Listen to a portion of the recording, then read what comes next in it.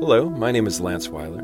I'm a storyteller and director of the Columbia University School of the Arts Digital Storytelling Lab. You're listening to Columbia DSL's Sandbox, a podcast where we explore new forms and functions of storytelling. It's been a while since we've had an episode of Sandbox. A lot has changed in the world since the last time we dropped an episode. And so we're excited to be back and sharing some news with you about the lab's activity, and most notably a new program that we're starting, which is called Restart Lab.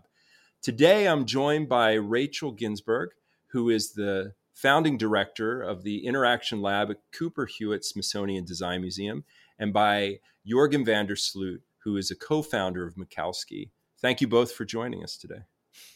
Cool. Thanks, Lance. Hey, everybody. Thanks for joining. My name is Rachel Ginsberg, as Lance said, and I have been a member of the Digital Storytelling Lab now for about 4 years, I guess. Wow, it's been a while, huh?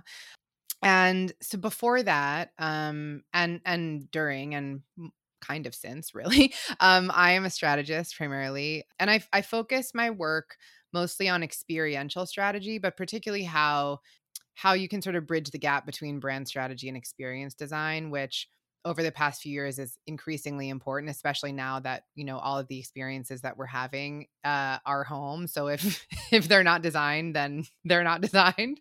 And as Lance mentioned, I am the director of a program, visitor experience design program at Cooper Hewitt Smithsonian Design Museum called the Interaction Lab. I have a really deep personal connection with thinking about futures, and I'm really excited to share that with you all. I'm Jorgen. Hi, everyone. Great to be on this podcast with you. I'm founder of a company called Minkowski. We're named after one of Einstein's teachers, actually. And more importantly, named after Minkowski, Hermann Minkowski, because he had a great perspective on the future and time and how that intersection works. But maybe we'll be able to jump into that more later on during the podcast. I've been collaborating with Lance for over a decade and with the Digital Storytelling Lab. And I'm also excited about the new lab that we're doing, because this is going to be, one of the first times that we are going to take our approach, these multi-day labs that we've always done physically, and we're going to take that online. So that's exciting to see how we can make that successful using, the new and latest tools and technologies that I think most of you have come to know, or at least come to use to a certain extent as a result of the past COVID crisis. So what we're going to do today in terms of our conversation is part of it is going to be broken into sharing some of the projects that the lab has been working on. We're going to be leaning into this notion of speculative design and kind of thinking about futures, which is very relevant at this moment in time. And in addition to that, we're going to be sharing, as my colleagues had teased there, kind of the launch of a new lab program, a virtual lab program that we're going to be offering for the first time. But we'll get to that momentarily. But what we want to kind of start with is, I think, if we go back about 6-7 months to when everything kind of went into lockdown, one of the things that the lab started doing in a collaboration with Fake Artists and Mikowski and Beautiful Seams is we started to play with this idea of from the futures.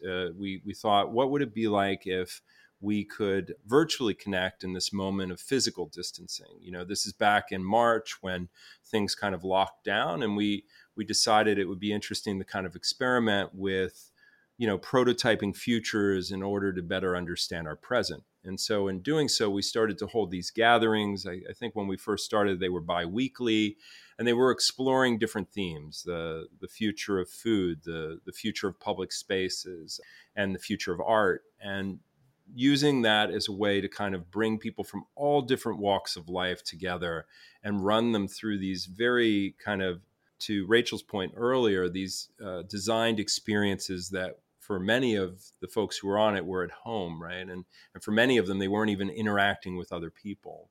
And so I think out of that, we learned quite a bit about figuring out how we could design experiences that could be more engaging or that could allow people to learn, do, and share together. It led to a really interesting kind of experimentation of tools. And I think what we found ourselves, in this moment when we're kind of all thrusted into what effectively is what were normally second forms of communication, like the way that we're using video conferencing quite often now, which has now become a mainstay of communication. We found ourselves like in this weird kind of awkward moment where we had to kind of go across more than one potential tool in order to connect. And so we started doing quite a bit with Zoom and doing quite a bit with, platforms like Miro, which is a collaborative whiteboarding platform. And the goal was to try to hold space or create a clearing that would allow us to collaborate virtually. So when I think about that, and I think about the power of being able to bring people together collaboratively in a space, but in very uncertain times, the value of being able to think about futures, and I don't say future, I say futures because it's plural.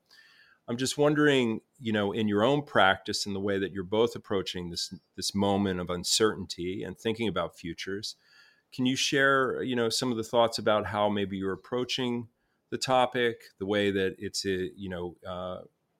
harnessed within your own practice and in your own work? Yeah, well, I just wanted to like a couple of things that came to mind when you were talking as well. I think that what we did with From the Futures and what made it so unique is that to a certain extent, this asynchronous experience, meaning that, across the globe, people went in a lockdown at various moments and various degrees of kind of like how fierce the lockdown was. And we crafted this synchronous collective experience around that. And I think that became a way of sense making about what was happening today and what was happening in all these different countries around the world. That was highly effective for the participants.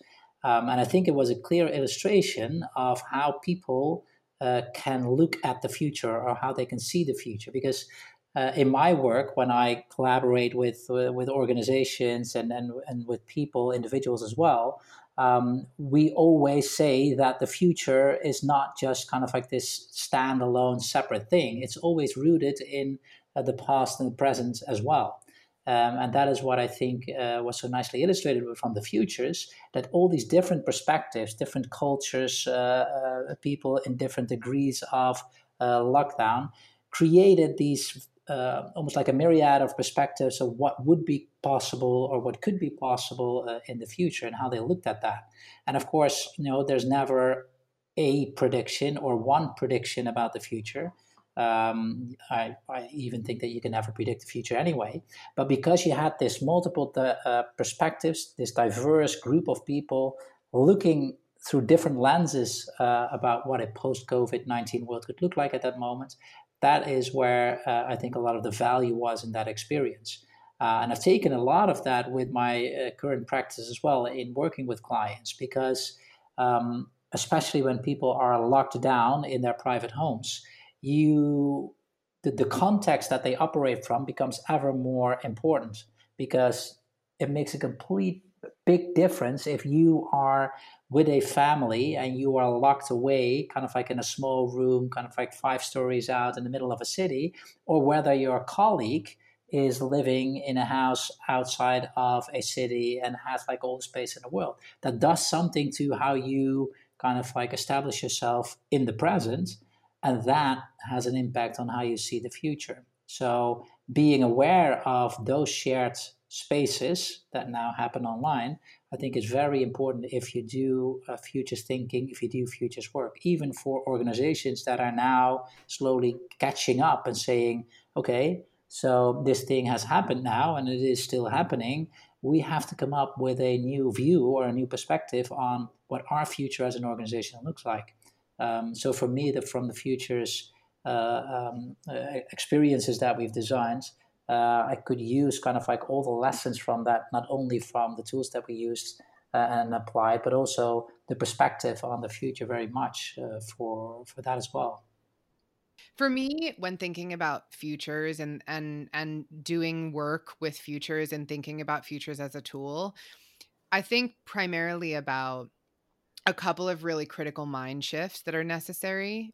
One of which Lance kind of alluded to previously in sort of pointing to futures, not future, is really this idea that there is no the future. There are only futures because they haven't happened yet. So there really is just a kind of unlimited set of possibilities. And so when I first started becoming conscious of futures thinking as a practice, that was really a super significant insight for me. And then all of a sudden, things sort of unfolded from there, realizing that we have all of these options, we have this infinite set of possibilities, these infinite futures.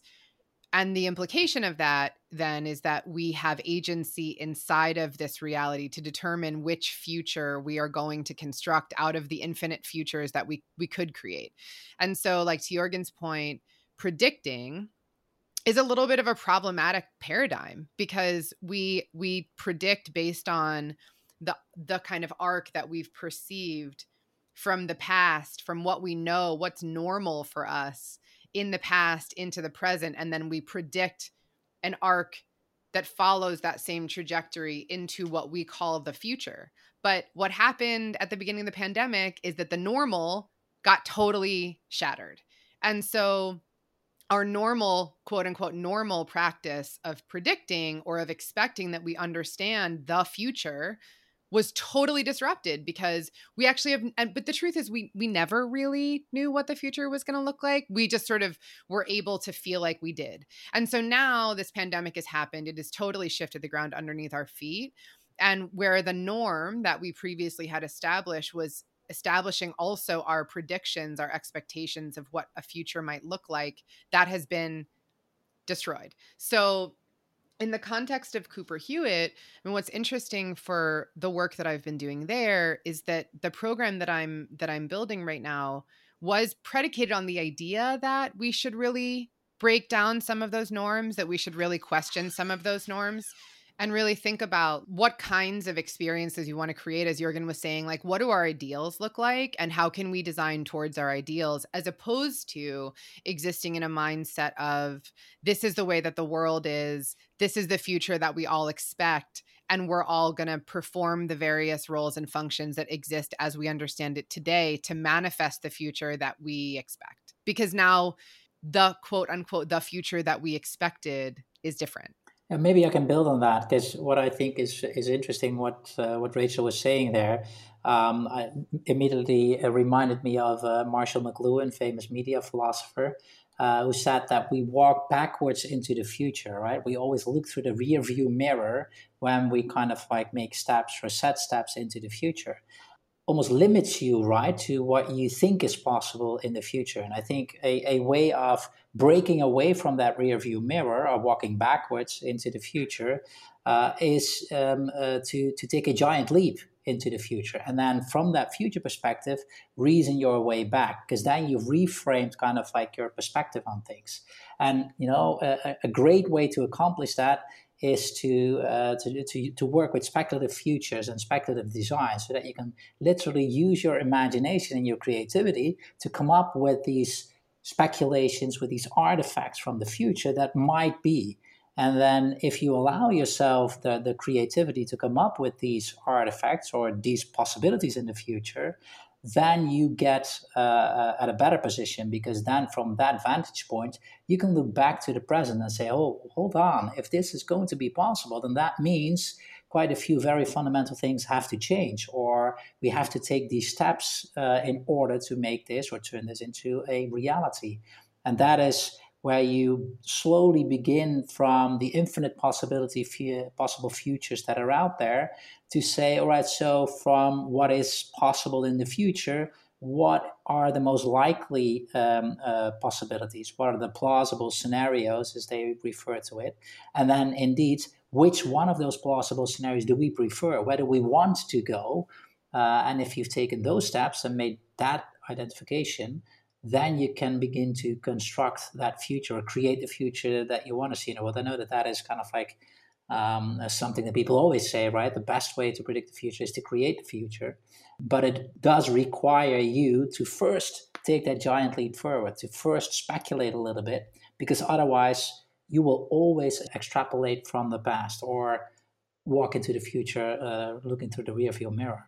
Well, I'm interested too in the sense that when you find yourself in a collective moment with what we're dealing with in terms of COVID, which creates a global, shared moment, which is very unique, where we could possibly go from here becomes really interesting, because you see all the fractures or the stresses on the existing current infrastructure. You see all the places where the system fails.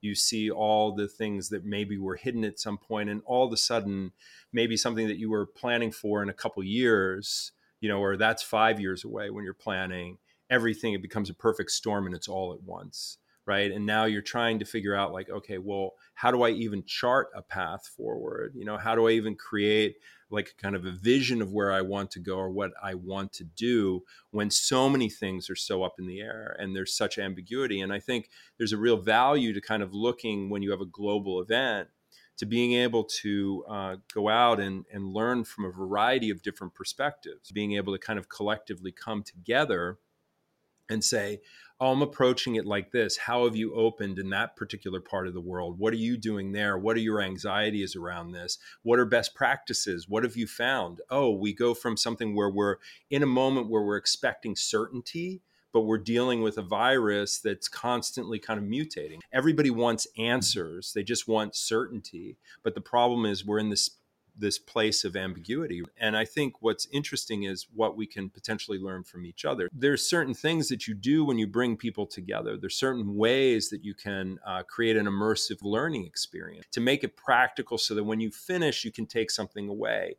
I think what we're seeing right now pedagogically that's really fascinating in higher ed, and this goes through K through 12 as well, and also in organizations, is this challenge of what these, how do you develop new process?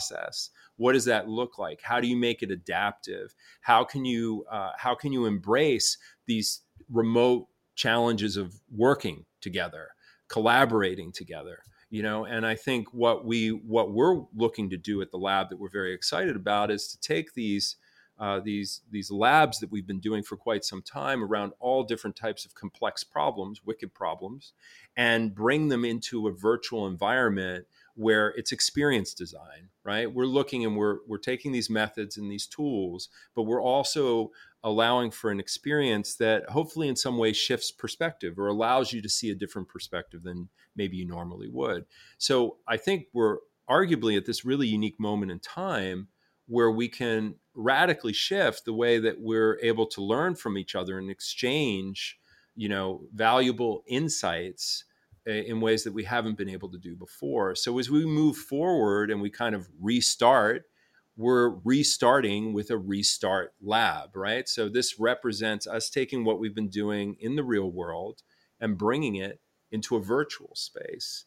It is crucial that if you locate yourself in the present today, and if you understand where you're coming from, and whether that is as an organization or whether that is as an individual, as a self-employed person, as an artist or whatever, I think only if you have a good understanding of that, that is when you can pave the path forward. So it's crucial to do that collaboratively. And because you have that shared experience, then the power of this diversity or the diverse lenses becomes very effective, because you can then share kind of like, oh, you are looking at a lockdown or at restarting your business from that angle, whereas I'm looking at it from this angle, and I see from my artist background that for me restarting means this. Collaboration has always been kind of like a core design principle in the labs. That's why co-creation is so crucial when you do futures work. And that is why this moment is such a unique opportunity to do that across the globe with all these different people from different backgrounds. Even having an expectation is in some ways a little bit of a fallacy. We're so accustomed to living in this world where we predict and we plan and we predict and we plan, and then we measure our plans against our predictions and we measure actual against predictions. But the truth is that, we're still going to keep doing that. It's not like that's going to go away. But I think thinking about futures as a tool inside of that process, and in some ways then, just as we're encouraging people to collaborate with us on the design of their own space and the way that they're experiencing a thing that we're creating for and with them. So this Restart Lab will be no different. We're going to be convening people from all over the world who are joining us from their living rooms or from their offices or from their bedrooms or wherever they've set up to be able to work, in a distributed fashion, if that's still what's going on in the country where they live. And so not only are we asking them to collaborate with us in terms of having the experience and participating in a shared experience, but that actually after the program, the hope is that having experienced this kind of agency and this kind of collaboration with other folks in this lab, that you can also take it with you when you go. That when you're, that a year from now or 2 years from now or 5 years from now, when, at least as far as COVID-19 is concerned, when, there's a vaccine that's widely available and we've gotten back to a place that's quote unquote normal again, or we've established some kind of norm, that we remember these moments when we collaborated together, when we took a different approach, and that we integrate that into the way that we approach things in the future. So using futures as a tool to understand the present, but then with the expectation that altering the present in this way also will alter our futures. And the thing that I love about all of that is, that's at the core of the ethos of the lab itself, the digital storytelling lab. And I think when we're looking and building out this Restart Lab program, we're kind of looking and we're saying, this is coming from the arts. This is coming from this perspective of harnessing storytelling and design and play as ways to tackle complex issues. And I think that that's an interesting way to kind of approach it, because we're looking and we're saying, what can we model? What kind of experience can we create where we come together and we can challenge some of these ideas or these notions of what we think futures can be? And what if we do that together in a way that embraces an element of the arts and the humanities and technology, right? And to kind of come at it from that perspective, because I think we're in a unique moment where we have an opportunity to kind of challenge the way things have been done previously. And with that comes the opportunity to potentially reimagine what could come next. And I'm not saying that just to be optimistic. I'm saying that that's a necessity. We have a whole bunch of existential threats, whether it be climate, what we're dealing with this pandemic. There's no shortage of existential threats. And I think the way that you can move through those is where we need to rely upon each other, in the sense of what we can do collaboratively to tackle some of those challenges, I think is critical. So I think it coming from the arts is really an interesting opportunity. And this idea that we're going to kind of lean into the notion of not only just storytelling, but the way in which emergent technology, or the way in which we can use technologies to, like, back to the point of what we talked about at the beginning with the From the Futures, where we were experimenting and saying, okay, how can we virtually gather when we're physically distanced? Now we're saying, well, what's valuable from that we can take and use as a way to build, whether it's building teams, building strategy, whether it's kind of trying to determine how we chart our own way into the future, or map the terrain. Kind of the breadcrumbs to the future are all kind of around us. The signals for the future are all kind of around us. It's just a matter of, like, can we tune into them? Can we see where they are? And if we all come together, maybe there's an opportunity where we can share those signals. We can start to identify them, and we can start to say, oh, that's interesting. We keep seeing that, and that. And maybe in the end, we have this opportunity, kind of paraphrasing from Buckminster Fuller, we have an opportunity to be, architects of the future as opposed to victims of it. And so I think what we are looking to do with the Restart Lab is we're looking to find a way to bring people together in a very difficult time, to allow us to challenge the notion of what these futures could be.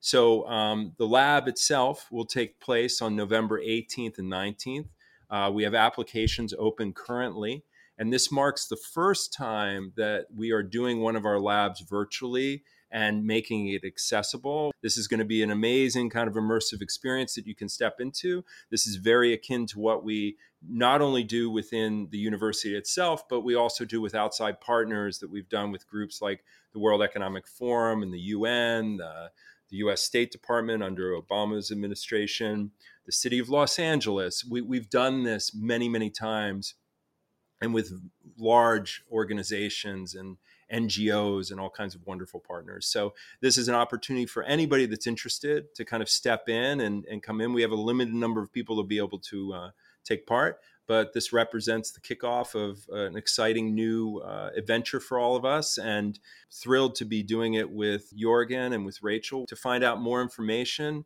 please visit arts.columbia.edu/restart. That's arts.columbia.edu/restart. So with that being said, I want to thank Rachel and Jorgen for joining me today. And we're excited. We're going to be doing more of these episodes now that we're getting back into the flow of things. But thank you both for joining. Thanks for listening.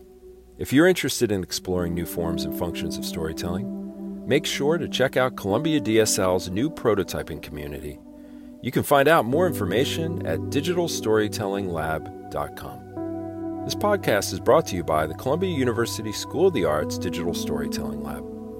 Special thanks to Peter English for composing our theme.